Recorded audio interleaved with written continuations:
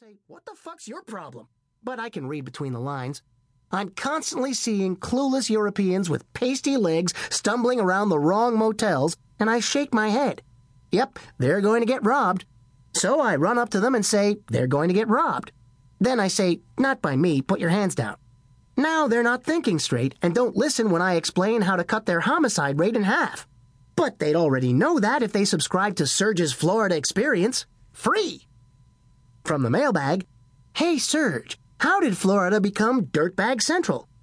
Because if you pass out in the snow, you die. Hold the phone. Speaking of passing out, Coleman wants to give a travel tip. "Don't buy any Coke from Rico. It's stomped on." Coleman, that's not a travel tip. No, it's not. No, I won't help you get your money back. Anywho, where was I? Weirdness. Florida has such a rarefied per capita concentration that CNN might as well be the local news. Some guy shoots a Wendy's manager over their 3 sauce packet limit. Alligator attacks naked guy on crack doing backstrokes in retention culvert. Driver falls out of car at 45 miles an hour, opening door to spit. Smuggler makes it through airport security with monkey under his hat. And if something does happen in another state, it's just a matter of time for the Florida shoe to drop. You say some criminal Rhodes Scholar stole Crystal Gale's tour bus in Tennessee? Gee, where on earth might he head next? Today's tip, a 3 sauce packet limit is wrong.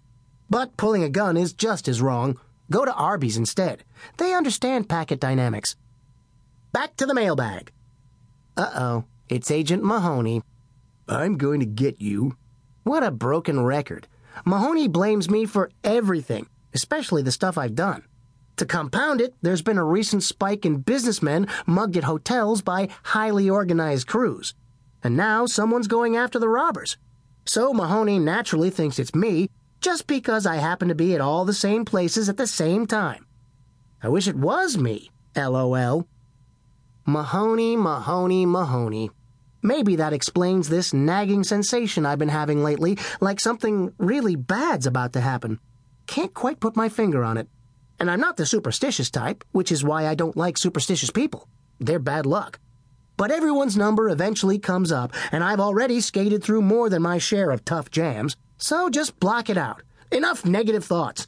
I hate them. They suck. They piss me off.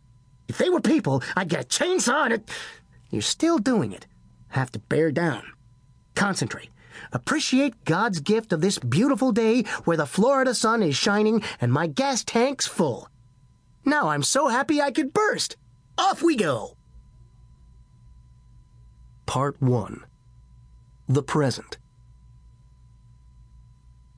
Chapter 1. Jacksonville. Midnight. 2 young men walked along the bank of the St. Johns River, sporting shaved heads, sleeveless T-shirts, and bituminous eyes that proudly announced, "Minimum wage for life." They gripped baseball bats halfway up the barrels. "I hate fucking bums." "So where are they?"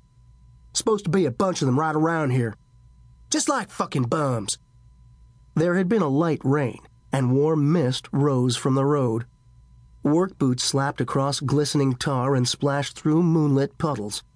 They approached the underpass of the Fuller Warren Bridge. "Where the hell are those damn bums?" "Hold up. What is it?" "Over there." "Where?" "Shh. Get your camcorder ready." A 2-tone 1971 AMC Javelin with split upholstery sat in darkness and trash beneath a downtown bridge over the St. Johns River. Theories abound concerning the phenomenon of the nation's trash elite inexorably percolating down to Florida like industrial toxins reaching our aquifers.